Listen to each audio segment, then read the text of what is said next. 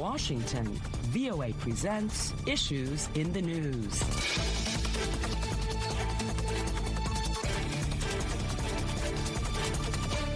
Hello and welcome to Issues in the News. I'm Kim Lewis, and joining me on the panel this week are Steve Redisch, VOA Executive Producer, and Chris Simkins, VOA Senior National Affairs Correspondent. Welcome, Chris and Steve. Well, here are the issues. President Joe Biden urged people to not panic as he announced an updated three-pronged plan to fight an expected rise in COVID-19 cases after the emergence of the highly contagious Omicron variant. He also pleaded with the millions of unvaccinated Americans to get their shots. President Biden appears determined to return to the negotiating table with Senator Joe Manchin, the holdout Democrat who effectively stalled the party's signature $2 trillion domestic policy initiative.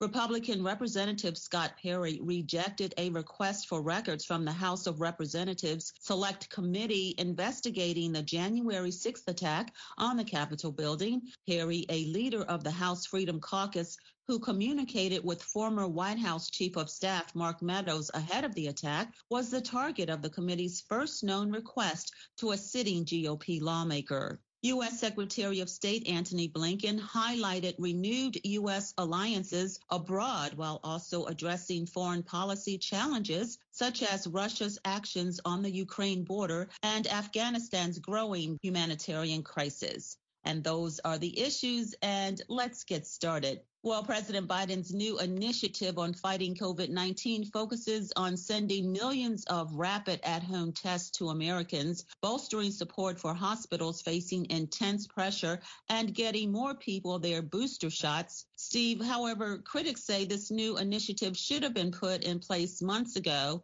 as the CDC anticipated new outbreaks of COVID-19. What is your take on the president's new strategy? Well, one of the themes of Biden's presidential campaign was a return to competency. And now the competency of his administration is being called into question amid this Omicron variant wave, because a lot of people right now are trying to get tested because of the rise in cases and the seemingly ease in which people, even those who are vaccinated, are getting the Omicron. Many people want to get tested before traveling for the holidays, before seeing relatives, some of whom may be in compromised health conditions, or even hosting others for the holidays. Biden announced on Tuesday that the government would soon send 500 million rapid COVID tests to Americans next month. But back in March, he made promises of more rapid testing. Even a few months ago, he even said the United States was going to get 300 million of these rapid home testing kits for COVID available on the shelves of pharmacies. And right now, there are very long lines at many American testing sites. There aren't enough testing sites. And go to the pharmacies and try finding a rapid test or even more than one rapid test for your family.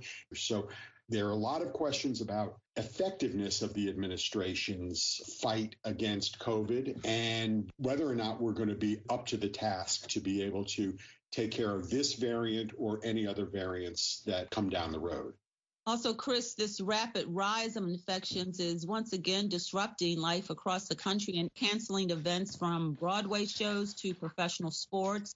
And even locally, I've noticed some school activities being canceled as well. So do you see the mask wearing and social distancing becoming just a normal part of our lives? Yes, and I think right now we have to look at it as a very smart thing to do. Here in Washington, D.C., the mayor just announced this week that people who want to enter restaurants, gyms, theaters, other public event spaces will have to show proof of vaccination. And that's new for the residents here in the nation's capital. But I think officials are concerned over the next 3 to 8 weeks that with the spread of the new variant and the transmission rates of the new variant and people getting tested, you're going to see a lot more cases. And the guidance is right now, if you test positive, you're to quarantine for 10 days. So we've already begun to see this affect the workplace, and what people fear is that it could affect healthcare workers. If healthcare worker tests positive, they're not going to come back into the hospital to treat patients. So I think these extra precautions are a smart thing to do, especially when we see cases that could be rapidly rising, like I said, in the next 3 to 8 weeks.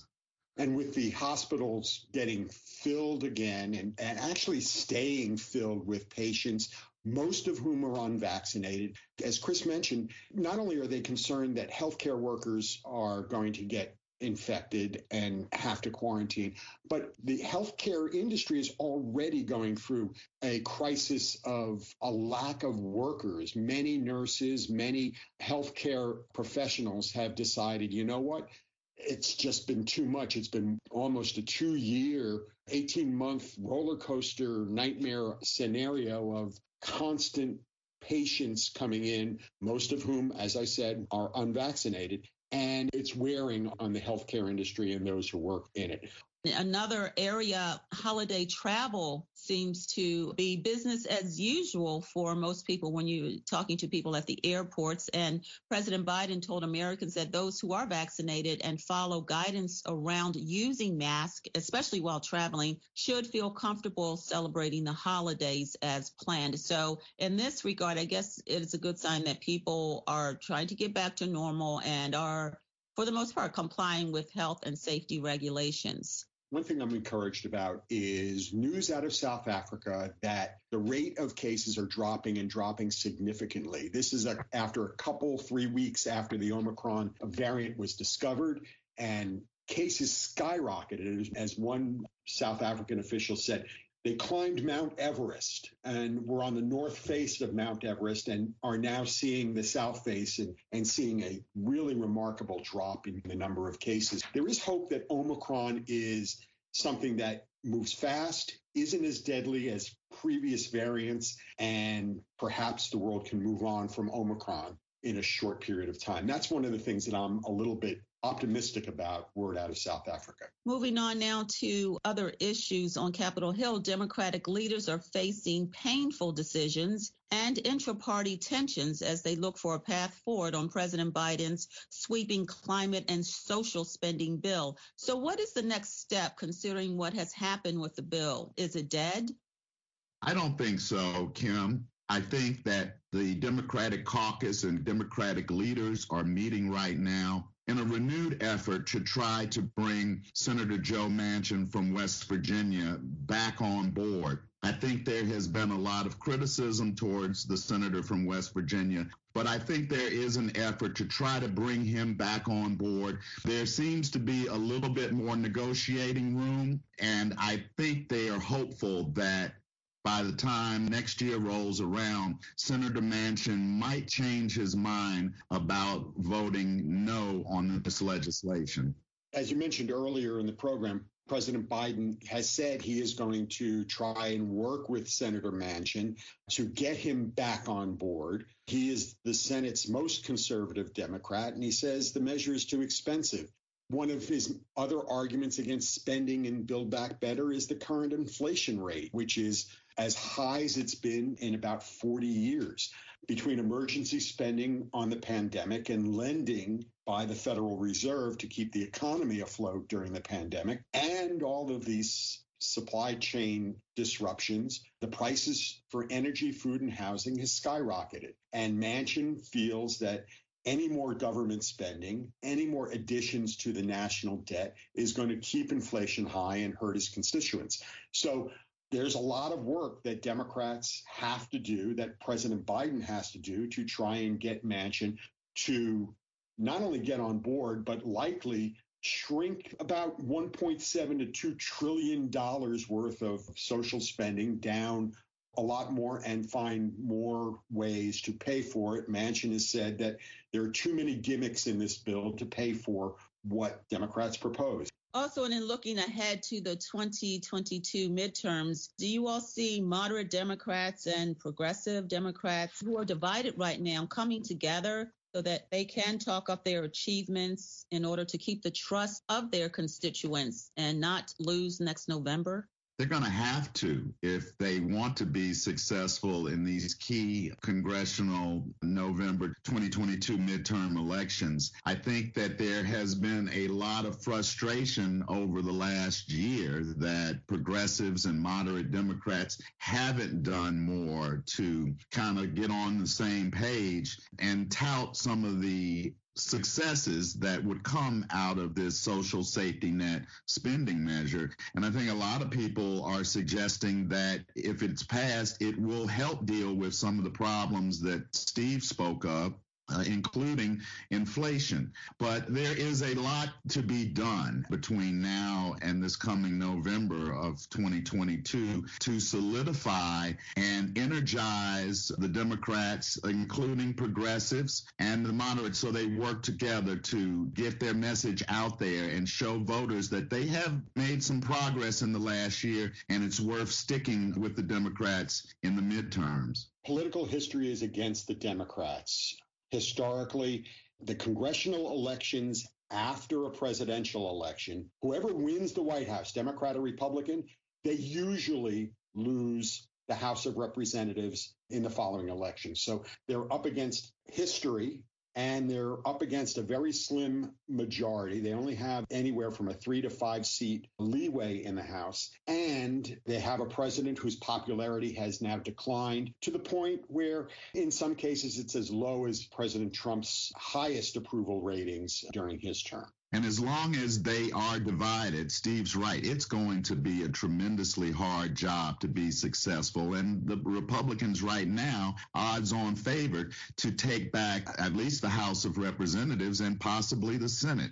Yes, those are some really good points. And looking at this big issue of inflation, we know that President Biden, he met with his supply chain disruptions task force to work to relieve long-term snarls in the supply chain. So in looking at this, what are some of the fixes that the Biden administration is trying to do, I guess, short-term and long-term? I think short term, they're trying to get the ports and get a lot of the shipping containers that are moored offshore and waiting to get into ports to unload. He and his administration are looking for ways to speed that up, to keep ports open, to add workers to the various ports. But one of the problems is that many of these people are either concerned about getting sick, are not in a position to go back to work. We're having a shortage of truckers throughout the country, people to haul goods from one coast to another, from the ports to the cities and to the rural communities. And without a good deal of truckers, then those goods are going to keep piling up and people are going to pay higher prices for the goods and services that a year or 2 years ago, they were paying maybe 10% less for.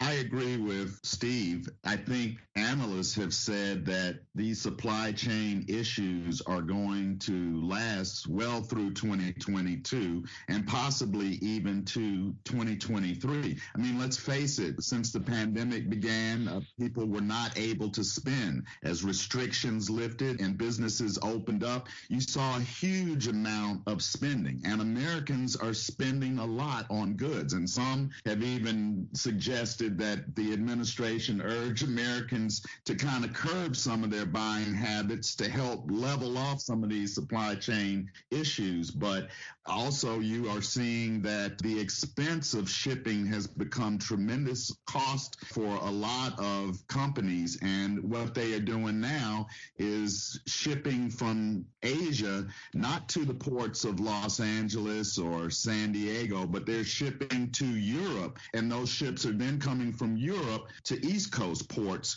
which is cheaper. And next year, the Federal Reserve has talked about raising interest rates, making it more expensive for Americans to borrow and making money a little bit more tighter with hopes of curbing some of the spending and probably reducing some of the effects of inflation. Yeah, some really good points, as you both mentioned, is this is a long-term battle. There's a lot there to untangle. So I'm sure we will be talking about inflation in the months to come. We're going to have to take a quick break now. And when we return, an update on the House of Representatives committee investigating the January 6th attack on the U.S. Capitol building. Issues in the News is coming to you from the Voice of America in Washington. If you would like to download the program, it's free on iTunes. Just click on the iTunes tab on our website at voanews.com. While you're there, check out our other programs, Press Conference USA and Encounter. Also visit us on Facebook and leave a comment or two. Then like us at Current Affairs with Carol Castiel. Now back to our panel via Skype. Steve Redisch, VOA Executive Producer, and Chris Simkins, VOA Senior National Affairs Correspondent. Well, Representative Scott Perry rejected a request for records from the House of Representatives Select Committee. To date, the panel has been reluctant to issue subpoenas for information from sitting members of Congress, citing the deference and respect lawmakers in the chamber are supposed to show one another. So how significant was this step, and what does it mean for them that Mr. Perry rejected the request? Congressman Perry, while he's the first member of Congress to be subpoenaed by the January 6th committee, he's not going to be the last member of Congress to be subpoenaed. The committee is already asking Congressman Jim Jordan, who is a very ardent former President Trump supporter and very conservative member of the House of Representatives. He has already admitted to having been in contact that day with President Trump and with his chief of staff, Mark Meadows. So the committee is not necessarily subpoenaing him yet, but is asking him for a conversation with the committee to talk about his conversations with President Trump on January 6th. By revealing some of those text messages from the president's chief of staff, Mark Meadows, the committee is trying to exert some public pressure on Meadows and other members of Congress who may have had communications with the president. So I think we will see more subpoenas of members of Congress, as well as likely more lawsuits from those people who are being subpoenaed, mostly in a way to delay what will likely be the inevitable, either having to testify or, if they delay long enough, and Republicans win in 2022 and win back control of the House of Representatives, you could be sure that the January 6th committee investigating what happened will be dissolved as soon as the Republicans take control of the House. And while the committee wants to interview and have some of these members of Congress sit down, we have to remember that the committee has interviewed hundreds of other people and obtained the records of those people too. So they want these lawmakers to kind of come in and maybe fill in some of the gaps, but necessarily not needing their complete testimony because they have, like I said, interviewed a lot of other people and obtained a lot of other evidence. So it will be interesting to see if these stall tactics by some of these Republican lawmakers who are suing and who have refused to cooperate with the committee will be able to so-called run out the clock. And the pressure is likely going to ratchet up sometime early next year when the committee starts holding open hearings, televised hearings, some of which have been said will be in prime time, in the evening for more people to be able to watch. And once that happens, I think you'll see the pressure increasing on those who have been subpoenaed and are pushing back. And as more people hear about what happened on January 6th and in the days that led up to it, I think there will be even more pressure to go further with the January 6th committee to really find out what happened. Kim, I might add, it's not looking all of that great. You had Congressman Jordan, who admitted to sending a text message to then White House Chief of Staff Mark Meadows, giving him ideas about how Vice President Mike Pence might invalidate the Electoral College votes in an effort to try to overturn President Biden's election victory. And he also mentioned that he was in touch with President Trump on the day of the insurrection at the Capitol. It shows that there were close ties going on and close communications. You both have brought up some very interesting points, and we will continue to follow this as the investigation continues. And I want to get in our last topic, and looking over the last year, U.S. Secretary of State Antony Blinken highlighted renewed U.S. alliances abroad while also addressing foreign policy challenges, such as Russia's actions on the Ukraine border and Afghanistan's growing humanitarian crisis. So looking at the situation on the Ukrainian border, what can the world expect to happen in the following year? It's been a year for Blinken. In his news conference, he warned of massive consequences if Russia keeps up its aggression against Ukraine. We could expect to see some kind of conversation, the beginning of talks between or among European allies, the United States and Russia, to figure out how to defuse the Ukraine situation. But it's going to take a lot for them to demilitarize along the border. There are so many troops and so much armament built up along the Ukrainian border that it's going to take as much to dismantle as it has to assemble all of that. It's going to be a really challenging year because right now Moscow is playing a hard line and Putin is demanding quick resolution to his demands that NATO not expand. And I think that he is trying to put pressure on the administration to see his point of view. And he said that placing missiles in Ukraine would be akin to placing missiles pointed at the United States from Canada and Mexico. Secretary of State Blinken does have his work cut out for them, especially when the United States says that possible NATO expansion to other countries, including Ukraine, is a non-starter as far as they're concerned if NATO wants to do that. And we do have interest in Ukraine, and we are likely to keep up the pressure on Moscow to de-escalate the situation along the border first before we start to really engage them in substantive talks aimed at trying to de-escalate, especially the military buildup along the Russia-Ukrainian border. Yes, I just wanted to also quickly get in Afghanistan, your thoughts on this growing humanitarian crisis there. There were protests this past week with people marching through the streets to demand the U.S. unfreeze their financial assets there. So where does the U.S. stand currently on Afghanistan and the Taliban? The Biden administration on Wednesday loosened sanctions somewhat to expand the definition of what humanitarian assistance is.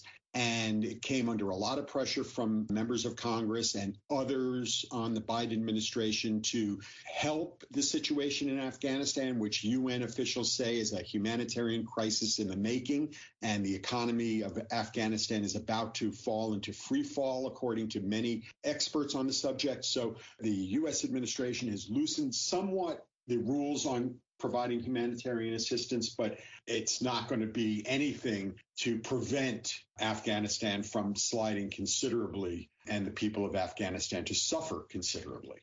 I think the United States is going to have to look at doing a little bit more and joining with other countries to try to help avert a humanitarian crisis in Afghanistan, where you see almost half of the population, about 20 million people, facing severe food insecurity, and you have about 1 million children suffering from malnutrition. So the world cannot sit back and allow this humanitarian disaster to play out. And when the U.S. withdrew from Afghanistan, the economy was heavily dependent on foreign financial assistance. Basically, when the U.S. withdrew and imposed some of these restrictions and sanctions on the Taliban, it eliminated about 40% of the country's gross domestic product, and that's 75% of the government's budget. So the government of Afghanistan needs a lot of help now, and it will be interesting to see if the international community steps forward in a more meaningful and impactful way to help bring some more, liquidity into the country and get money into the hands of Afghans. Yes, absolutely. And we will have to end the show on that note as we are out of time. I want to thank our panelists, Steve Redisch, VOA Executive Producer, and Chris Simkins, VOA Senior National Affairs Correspondent, for joining me. And thank you both for your analysis on these challenging issues. I'm Kim Lewis, and thanks for joining us for Issues in the News.